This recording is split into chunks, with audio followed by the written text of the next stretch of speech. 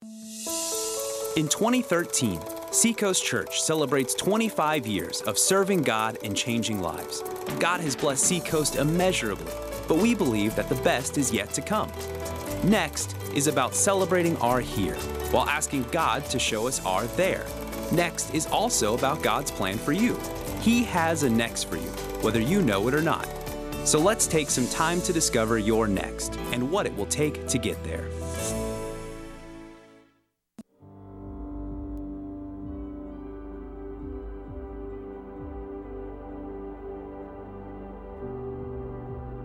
Seacoast seems to offer something different from everyone else. It's like if I have a need, if I need to go to the church just to sit, just to pray, the doors I know are for the most part always going to be open. And that's what a lot of people need. That's what I needed.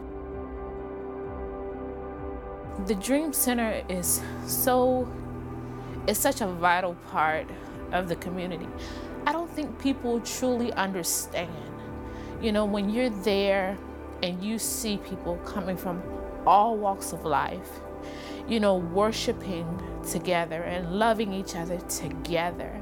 You know, some people come in there, they're homeless. You know, they don't even have anywhere to go when they leave. But, you know, there's someone sitting right next to you who says, you know what, it doesn't matter what you're going through. I love you. God loves you. Let's figure it out. You talk to people all the time and you say, where you from? I'm from downtown. I'm from Adams Run. And I'm saying to myself, these people found it in themselves enough to say, if I could just get to the Dream Center, it's going to be okay. It's like the story, you know, the lady said, if I could just touch the hem of Jesus, you know, his garment, if I could just get there, everything is going to be okay. That's what the Dream Center is for some people. I've never come into a situation at the church where someone has had a need, where there was not someone there to try to figure out how to make that situation better. It's not, okay, well, I'll pray for you and you go on about your way. It's, come here, let me pray for you, let me follow up with you, and let me make sure that this is taken care of so that you're okay from this point on. You can see appreciation in their faces. It reads, thank you. You don't know the burden that you've taken off my shoulder. You don't know that when I go home in the evening, I don't have anything to feed my children. Or you don't know when I go home, my kids don't have clean clothes for the next day. Or you don't know that if my kids wasn't in this mentoring program, I don't know where they would be. That's what it does. It gives people a place to be, and everyone needs to belong somewhere, and it's a place where you can belong regardless of who you are or what you've done or what you have. You belong there. You belong.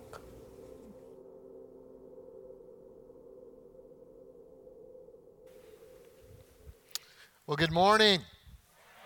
Let's give it up for the Dream Center.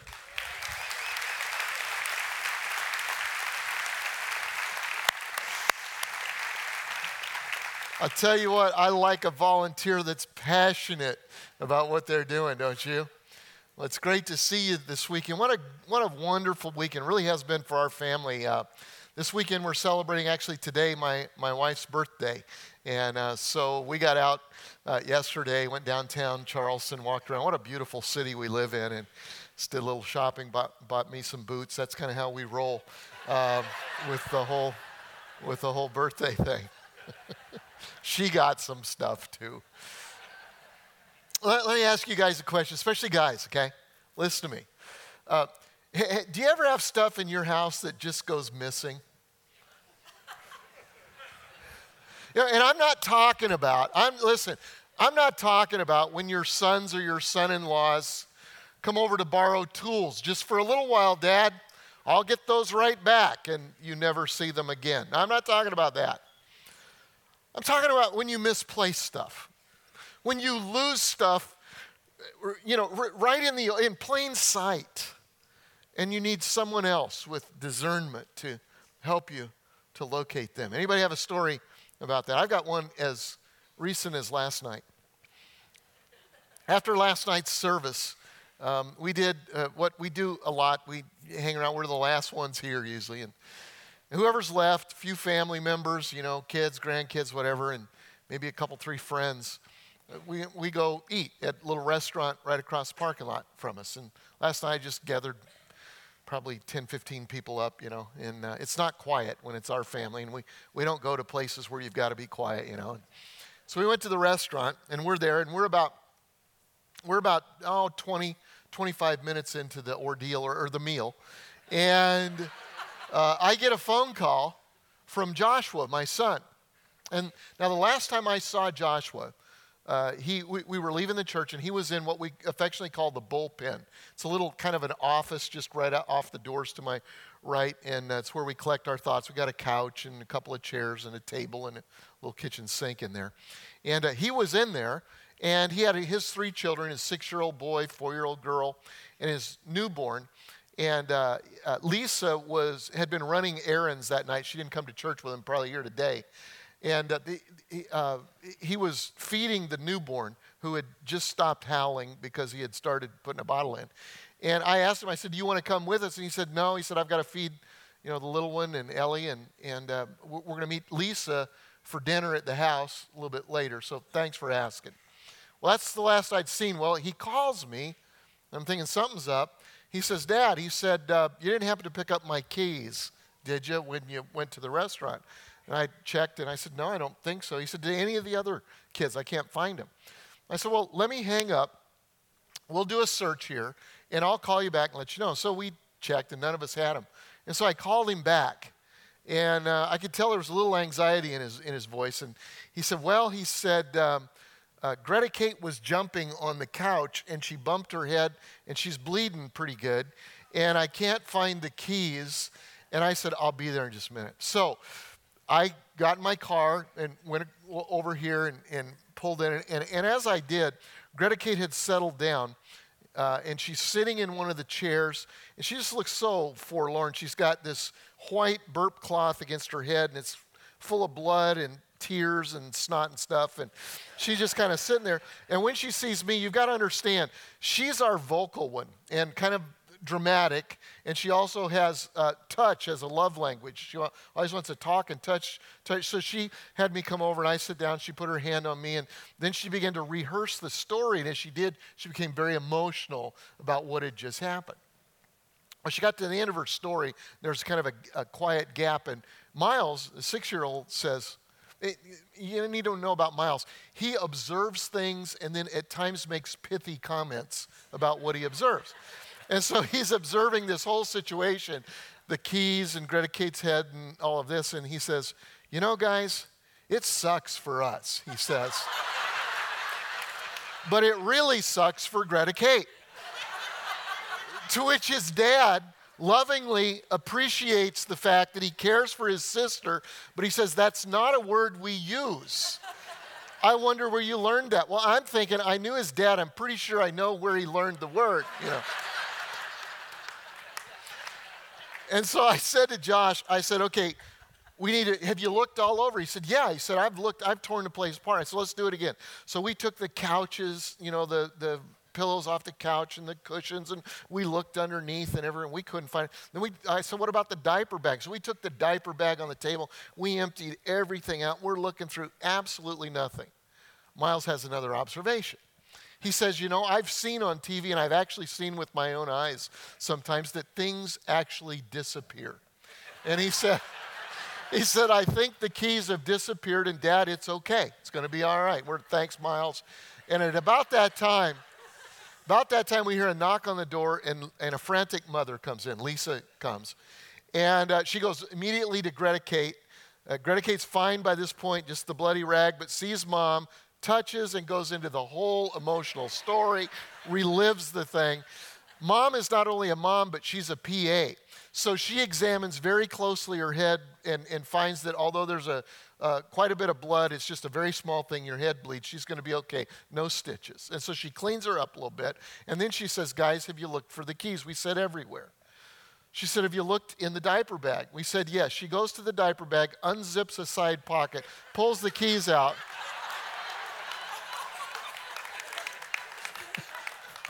says something about geniuses, and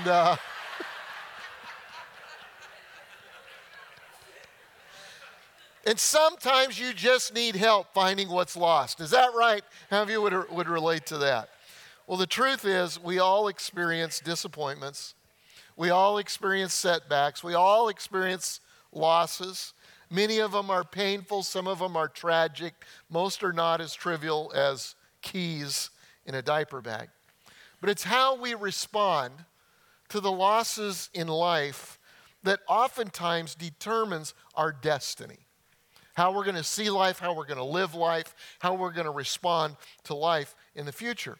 And God oftentimes uses those difficult moments in our lives to transition us from where we are to where we need to be, to go from here to there, to get to God's next for us. Oftentimes, and by the way, He has a next for all of us, oftentimes it takes traumatic things in our lives to get there. We're in a series right now called Next, From Here to There. And what we're doing is we're looking at our church. In fact, the first couple of weeks we've looked at our own life, and we'll do that this week. Next week we start looking at our church. Where are we going from here to there? What's next for us?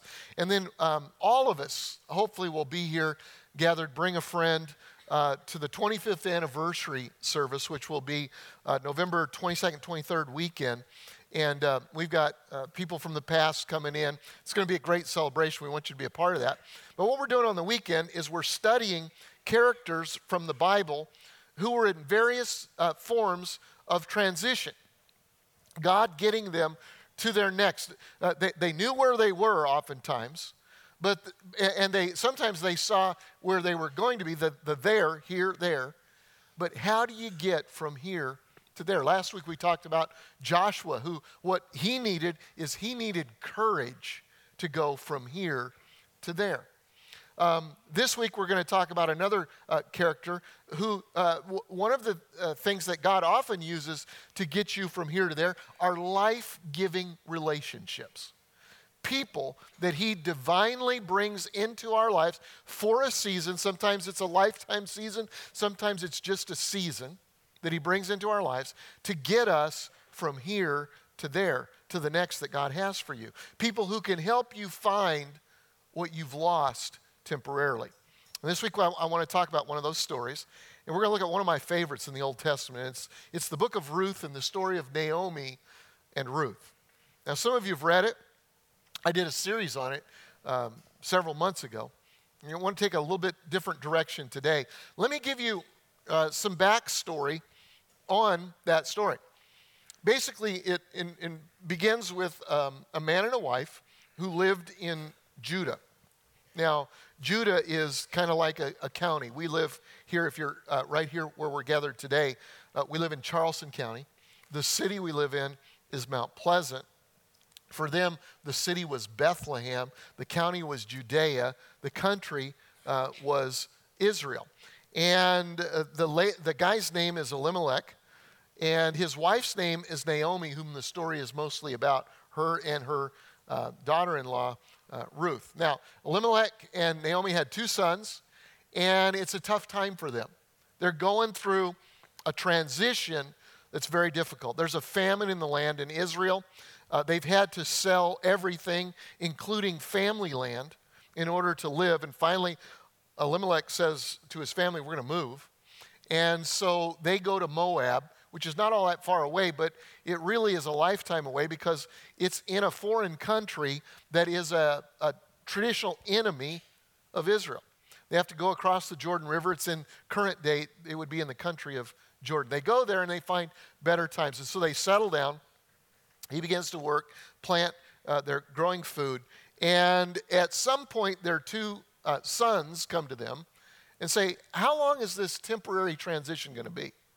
I mean, are we going to stay here a few days, a few weeks, a few months? Would it be okay? Do we need to wait and get married when we go back to Israel? We've seen some young ladies that we're kind of fond of that are Moabite women. What should we do? Dad says, I give you my blessing. You can marry Moabite women. And so they do. Now, shortly after they marry 2 young women, Naomi's husband, Elimelech, dies. And then not long after that, her 2 sons die. This is a tough season. Can you imagine? Husband, both sons. And so she gathers her widowed daughter-in-laws, Orpah and Ruth, and she tells them that she's going to go home, that there really isn't a place for her here. There's family in Bethlehem, regardless of how difficult it is there. She's going to go, and she tells them, why don't you go to your own families? I release you from any obligation. You go and you can remarry here in your own land. Just an incredibly emotional scene, I'm sure. In fact, the scripture records it this way. In Ruth chapter 1 and verse 14, it says, and again they wept together. And Orpah, that's not Oprah, that's Orpah.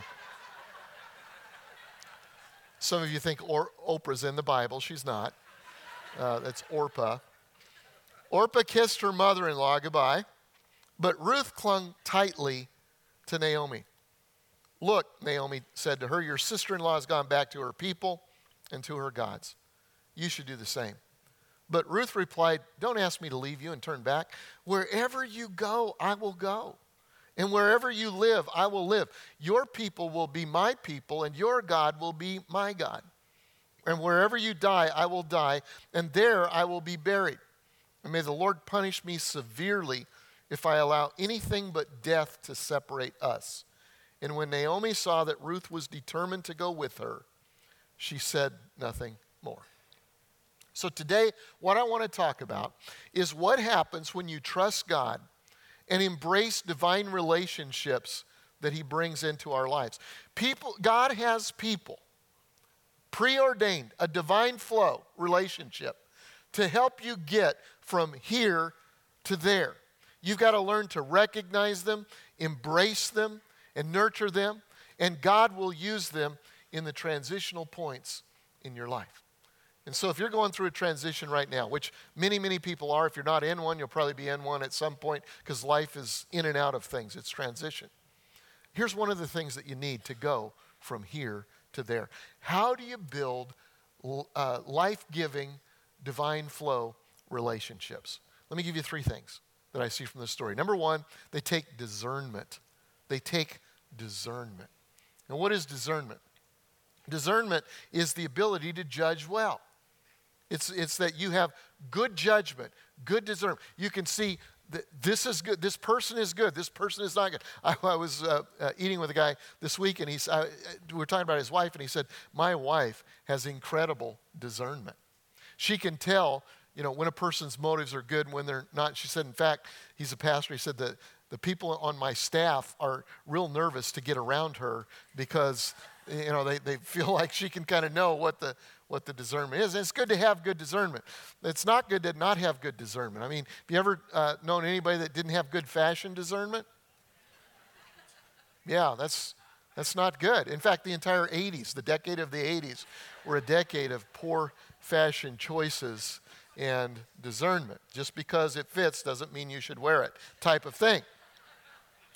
So we need to discern people. Is this someone that God has brought into my life for a higher purpose than just a casual friendship? Maybe it's just for this season. And let me just say this. If you're married, I'm not talking about that. Okay? Some of you are going, it's just for a season? Praise God. I want to hear this message. This is good. No. Those are covenant relationships. Okay? Covenant. They're a whole different deal. There's a whole different type of relationship that God brings into our lives for a higher purpose. I call them divine flow relationships. See, there are all kinds of people in our life. Some people are troubled. Do you know anybody like that? They're troubled. And those people should be avoided. 1 Corinthians 15 and verse 33 says, do not be fooled. Now, here's a rule of thumb. When the Bible says and starts off a command with don't be fooled, it means you probably will be. Okay? So your antennas need to go up. It says don't be fooled. Bad companions ruin good character. Any testimonies on that? Yeah. There are people who pull you down and not build you up. It says avoid them. There are people who are not good for your addictions.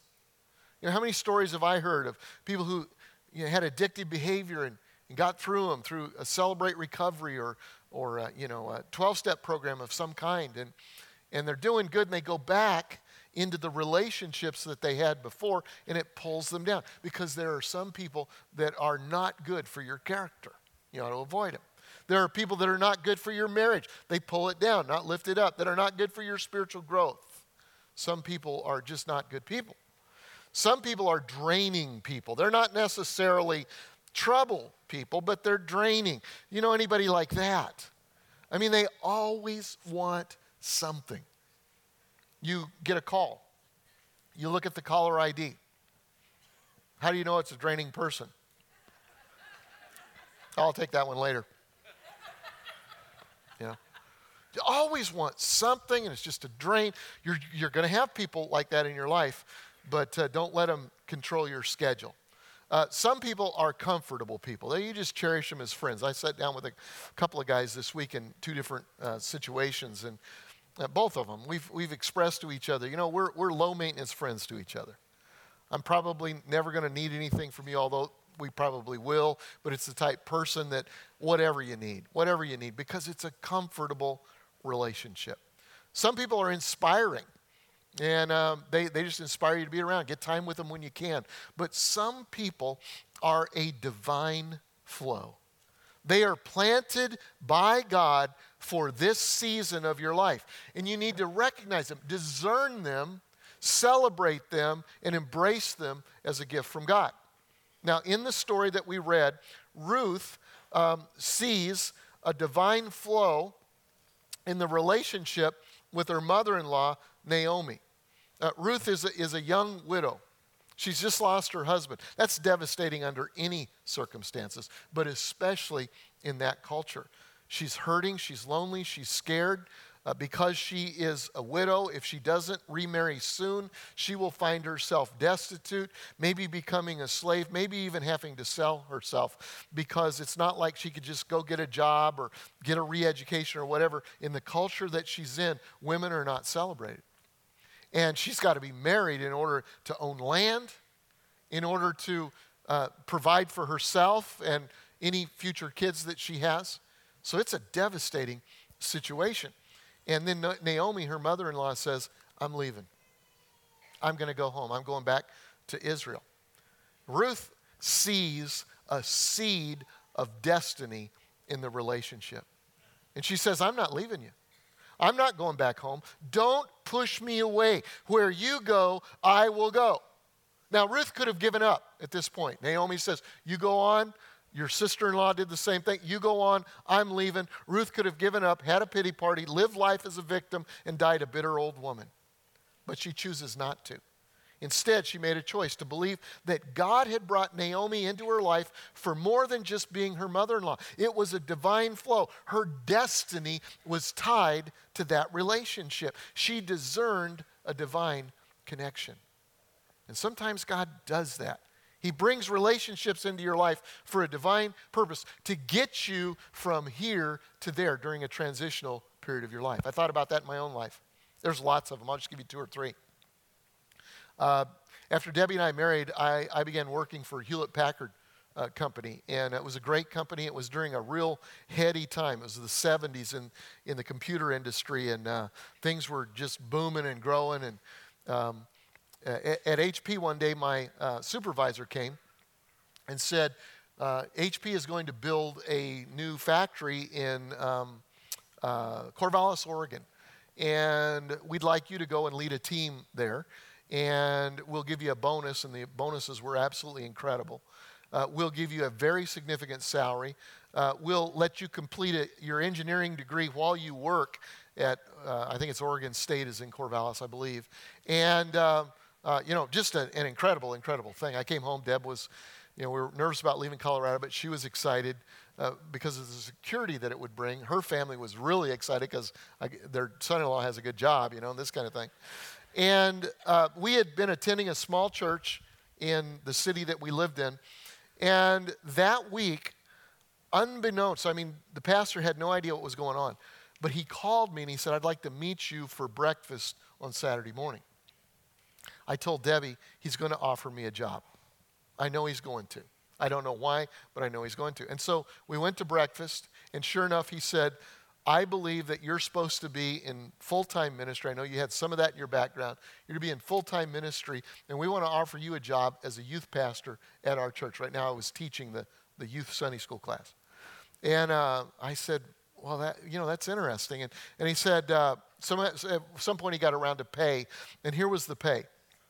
He said, your wife has to quit her job, because she had a full-time job, because I want her to be available to you and the kids, and we're going to pay you $6,500 a year for the privilege of doing this. And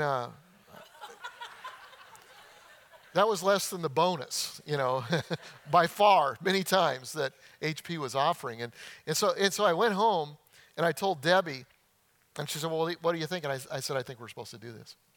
I think we're supposed to do this. Well, how are we going to do this? We did, and we moved into government housing.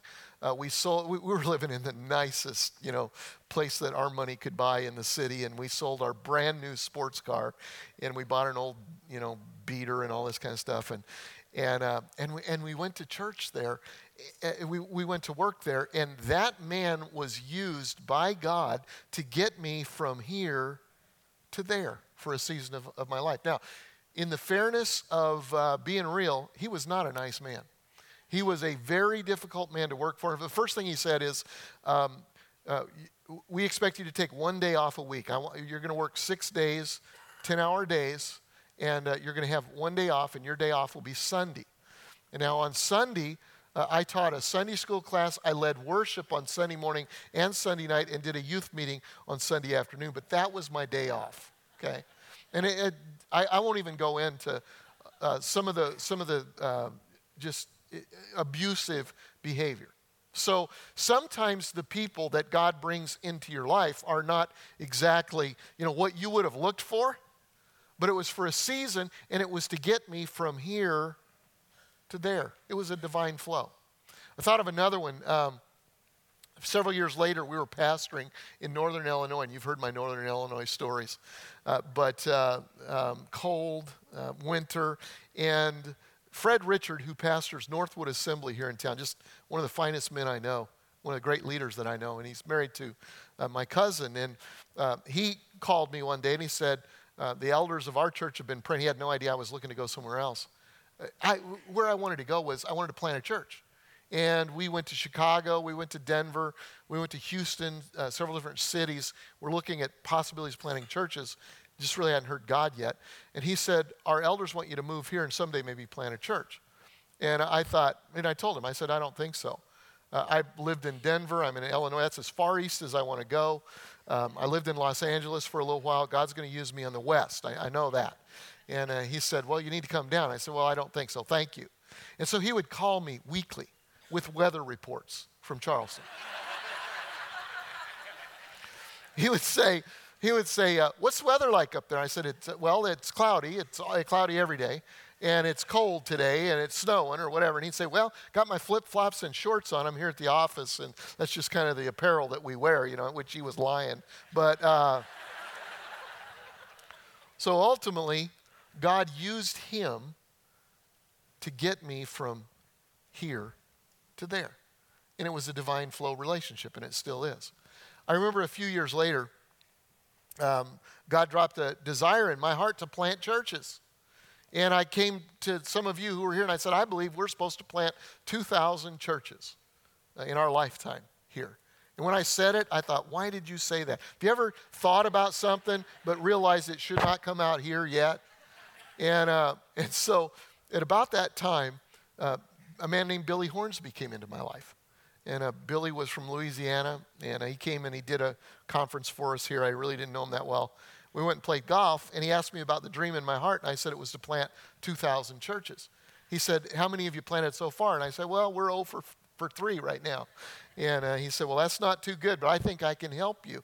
And Billy was a divine flow relationship that came into my life, and we've now planted about 400 churches since that day, and we're on our way to 2,000 churches, I believe, in the next 6 years, I believe we'll be able to plant 2,000 life-giving churches all over the world. But I believe that I never would have moved from here to there in that particular point in my life without a divine flow relationship that came alongside of me during transition. I could talk about a lot of them, but that's enough. Can you see divine flow people in your life? Maybe you're in transition now, or you have been in the past, and God brings people in that help you go from here to there. Recognize them. Thank God for them. In fact, during our response time today, I'm just going to ask you to take some time just to say thank you, Jesus, for the people around me who are divine flow relationships. So, building life-giving relationships requires discernment. Second thing it requires is courage. Just like Joshua last week needed courage to get to his destiny, Ruth this week is going to need courage to walk into the divine flow relationship that she recognizes. Because usually there comes in one of those types of relationships a crisis moment, a tipping point, if you want to call it that, where it takes some courage to stick in there, to hang in there with it. Each relationship that I've had that were divine flow could have ended prematurely. And there are plenty of opportunities for either one of us to walk away through misunderstanding, through offense that is taken, through just the stuff that life brings. And there comes a time when you've got to go, am I going to hang with it or am I going to walk? In the scripture, in verse 15, Naomi said to her, Ruth, your sister-in-law has gone back to her people and to her God. You go home with her. Naomi's saying, I'm getting older. I can't support you. You're young. You're beautiful. You can marry again. Go home. And Ruth says, you know what? I'm not going to do it. And that took courage. She's stepping out into the unknown. She's going into a different culture. Imagine them walking into Bethlehem and people saying, I know Ruth, but who's that with you? She doesn't look like you. She doesn't talk like you. She's a Moabite? Oh my goodness, they're our enemy. How are people going to receive that? It took courage for her to say, I'm going to hang with this relationship. I got an email this week from Angela here in the church, and Angela said this, thank you so much for reaching out to me. She told me that I could do this. She said, I'm actually hosting a next Bible study, small group, for my first time. I didn't know who to invite, a little nervous about it, so I just took a leap of faith and posted it on my Facebook page. And God drew people in. One of the women whom I've never met before saw my post on a mutual friend's page and messaged me about how she'd lost her faith, but she wanted to know if she could still come. Yes, in caps and with exclamation points, of course she can. I now have 7 ladies coming in less than 24 hours. And God has already paved the road. He was just waiting for me to have courage and to be obedient. Wow. And I'm glad that I was. It taught me a great lesson on how I could have missed out on an incredible blessing had I not been courageous. We followed up with her, and it was a great meeting, and seems to be going good. You need courage to step into God-designed relationships. And you don't always know that that's what it is at the very beginning, on the front end. But you've got to step out in faith. Either that's hanging on to a relationship or stepping into a new one. 2 Corinthians 5:7 says, for we live by faith, not by sight. How many of you are like me? I'd rather live by sight than by faith. You know, faith is believing when common sense tells you not to. It takes courage to trust that God will bring you a divine flow relationship at just the right time in your life. And if you're in a difficult season right now, if you've recently experienced a setback or some kind of adversity in your relationship, don't run away from it. Oftentimes we do. You know, when there's friction in a relationship, when there's a difficult time, rather than running to it, we run away from. We hide. We say, well, where has so-and-so been? Well, they haven't been in the group or they haven't been in church. And oftentimes it's because of friction in a God-given relationship. See, what if you don't feel like you've got that kind of relationship right now? Where do you find them? Well, you're in the right place. The church is the right place to find those relationships. Let me give you a couple of options. First of all, at most of our campuses, many of our campuses, every month, and at all of our campuses, at least every couple of months, we do what's called the Inside Track. People say, how do I get connected in this church? How do I serve? How do I meet other people? Inside Track. Inside Track. You go to the Inside Track. In fact, here at the Long Point campus, I think we're having one today, and the campus pastor here will tell you more about it when the message is over, and we'll also do it at the campuses, where you go and you meet other people. And I don't know how many times I've heard stories about how at least seasonal and sometimes lifelong relationships have been developed with other people who've gone to the Inside Track. Or maybe you just join a small group. Sometimes that's difficult. This is the easiest season of the year to do it because we're doing Next small groups. And a lot of people have started them, and you can start one of those. We'll give you curriculum and DVDs and what have you. If you want to do it, just gather a few friends. Or if you don't know people, they're in every campus, there's a kiosk that says Next in the foyer, and you can just go up and say, hey, could you connect me to a small group? Listen, it takes courage. You know, maybe you're going through grief right now, and you've heard about our Grief Share small groups, and something inside of you says, I don't think I'm ready for that yet. You know what? Don't listen. Don't listen. Sometimes we out of our own insecurity, or even the enemy not wanting us to connect, pushes us away and pushes us away. And it takes courage to step over the line. Or maybe it's a divorce care, or whatever kind of a small group. I want to challenge you to go. You could meet people who may very well be the divine flow that God has for this transitional season to go from here to there. You can meet them on a dream team, a serving team. Step forward by faith. Be discerning, have courage. One more real quick. Life-giving relationships produce our destiny. They produce our destiny. Ruth and Naomi get back to Bethlehem, and they've got to figure out, how are we going to eat? Now, in God's divine setup for Israel, he's got a place for everybody. It's okay to be rich. God says he gifts some people to make money, but they've got to be wise with what they do about it, and he wants us to take care of the poor and those around us. And so he said, if you have a piece of land and you have a crop, when you go to reap the harvest, there are rules in how to do that. You can only go through and make one sweep through your field. Anything you miss or anything that falls off the wagon when you're taking your harvest in, you got to leave it there. So widows and those who are traveling through and those who are poor can glean the field. They can go and pick up the things that you left. And so one day Ruth decides to go and glean a field for some food for her and Naomi in a relative that she didn't know was a relative, whose name was Boaz. And in Ruth 2 and verse 1 it says, now Naomi had a rich relative named Boaz. How many of you are thankful for rich relatives? How many of you would be more thankful if, like in this story, you discovered a rich relative at just the right time? We're all looking for that, okay? Now, he wasn't just any rich guy.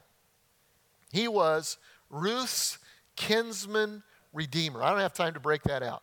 It's an incredible, incredible concept. It's a Hebrew concept that basically says this, that this guy was a next of kin with the rights and responsibilities to take a widow in or marry a widow in the family who would otherwise be destined to poverty and maybe slavery. And Ruth happened to be married to Naomi's son. Boaz is a relative of Ruth's, or of Naomi. And so Boaz finds out who Ruth is, and he redeems her. He buys her back from her destiny of poverty and slavery. It's an incredible story. Now, watch what happens through this divine relationship, because it's not just about Ruth, and it's not just about Boaz. Ruth marries Boaz. They have a child whose name is Obed. Obed grows up, gets married, has a child whose name is Jesse. Jesse grows up, gets married, and has a child, and guess what his name is? Some of you know, David. David, who is the Redeemer of Israel. He's the greatest king Israel has ever had. Well, David, through the seed of David, in the line of David, there's somebody else that comes into play, and who's that? It's Jesus. It's Jesus. So the seed of destiny was in the relationship between Ruth and Naomi. The moment that Ruth discerned that her relationship with Naomi was a divine flow, a lifelong, life-giving relationship, and when she said, no, I'm not going to leave you during rough times, I'm with you, because she held on, the seed was planted in the relationship that became her destiny. And not only her destiny, but the destiny of Israel, and ultimately the destiny of the world. So how does that apply to you? There are seeds of destiny in your divine relationships that you don't even know about. Once you discern that it's from God, you need to have courage to stick with it. You need to have courage to say you're sorry when you need to say you're sorry, rather than just walking away. To walk through offenses, because you never know what it's going to produce in your children, in your grandchildren, in their children, what God has in mind. I think we have throwaway relationships. I think people leave churches too easily. They leave relationships too easily. They leave marriages too easily. And they neglect the divine flow that God has, the destiny that God has for families and for people. And some of you are getting ready to throw a future away because of an offense, or because of seeing things differently, or whatever it is. I want you to think about it, because God brings divine relationships into your life to help you move through difficult seasons and position you for a bright future. God brings people to help you get from here to there. And I want to challenge you, hang in there. Your destiny and the destiny of your kids and the destiny of your future may be wrapped in it. And God has a good future for you. Let's pray. Father, I thank you. I thank you for your kingdom. I thank you for how you are, you're so involved in all of the details, even in the things that we don't see. And we look back and we go, God, you were there. And you always are. God, some of us right now may be going through difficult times or just transitions in our lives. Would you help us to look for you and to look for the relationships that will help us get from here to there? May your kingdom come and your will be done in our lives. In Jesus' name, amen.